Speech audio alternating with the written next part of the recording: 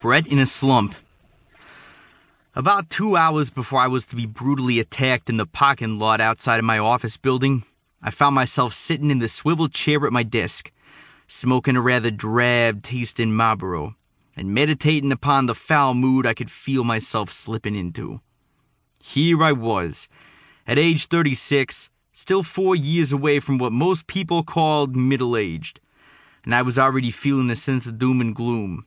After all, it was nearing the end of August, and the days would soon be getting darker and drearier, and my general mood was doing the same thing. Without the sun blazing forth as it did all summer long, my gorgeous blonde curls would soon start to lack their customary luster, and my impressive tan already seemed to be fading fast, so that I was already beginning to lose that Adonis-like appearance I seemed to have possessed all summer long.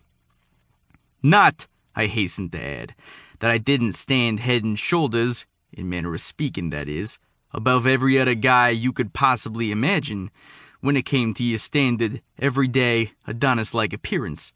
At the risk of sounding a wee bit full of myself, it's fair to say that even on the gloomiest day in the dead of winter, I was still capable of turning the ladies to mush just by being me.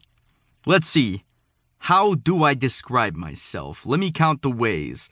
To quote good old Wilfred Shakespeare, who ought to have known better than anyone else, back then anyways. I stood at 6 feet, weighed in at an even 200 pounds, and aside from the aforementioned blonde curls which adorned my scalp, I sported a full, bushy blonde mustache, which was the envy of every man who ever considered growing facial hair of any variety. Also, I could bounce my pecs to the tune of I'm Popeye the Sailor Man, better than any other man on the planet, and the contours of my posterior were nothing short of perfection. True, my right earlobe wasn't a pretty sight, as it was recently subjected to the vicious gnawing of a tough cop who chewed off a part of it one dark night while his buddy held me down, rendering me immobile while that bloody business was being enacted. However, despite its mangled appearance, a few of my dates, shall we call them, over the past month or so have actually been fascinated by it. You know, the same way a strategically placed mole or freckle or beauty spot on a babe's breast, for example, can be a real turn-on.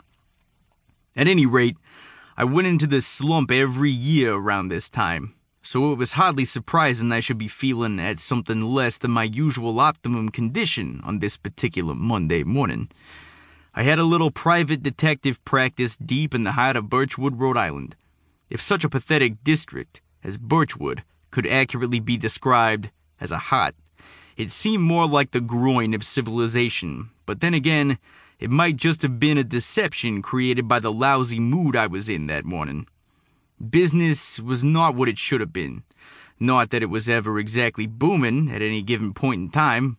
Part of it was my own fault, to be completely honest about it, since I'd slowly but surely, over the past few years, acquired the reputation of being a supreme unscrupulous bastard, a moniker which I myself nurtured, as it seemed to keep most of the rotten riffraff and spineless pussy-footing-around types of individuals at a distance. On the other hand, it seemed like I always wound up with the clients who were seeking the services of a guy who'd take on the types of jobs that other guys in my profession would stay clear of.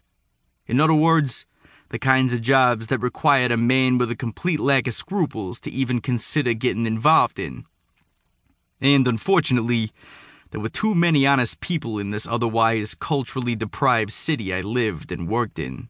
People who exercised a scruple or two on a regular basis, although I could never understand why they even bothered when I'd learned from a very early age that there ain't nobody in this whole damned, screwed-up world of ours that you can trust 100%. Even my old man. But I won't go there. Not right now, anyways.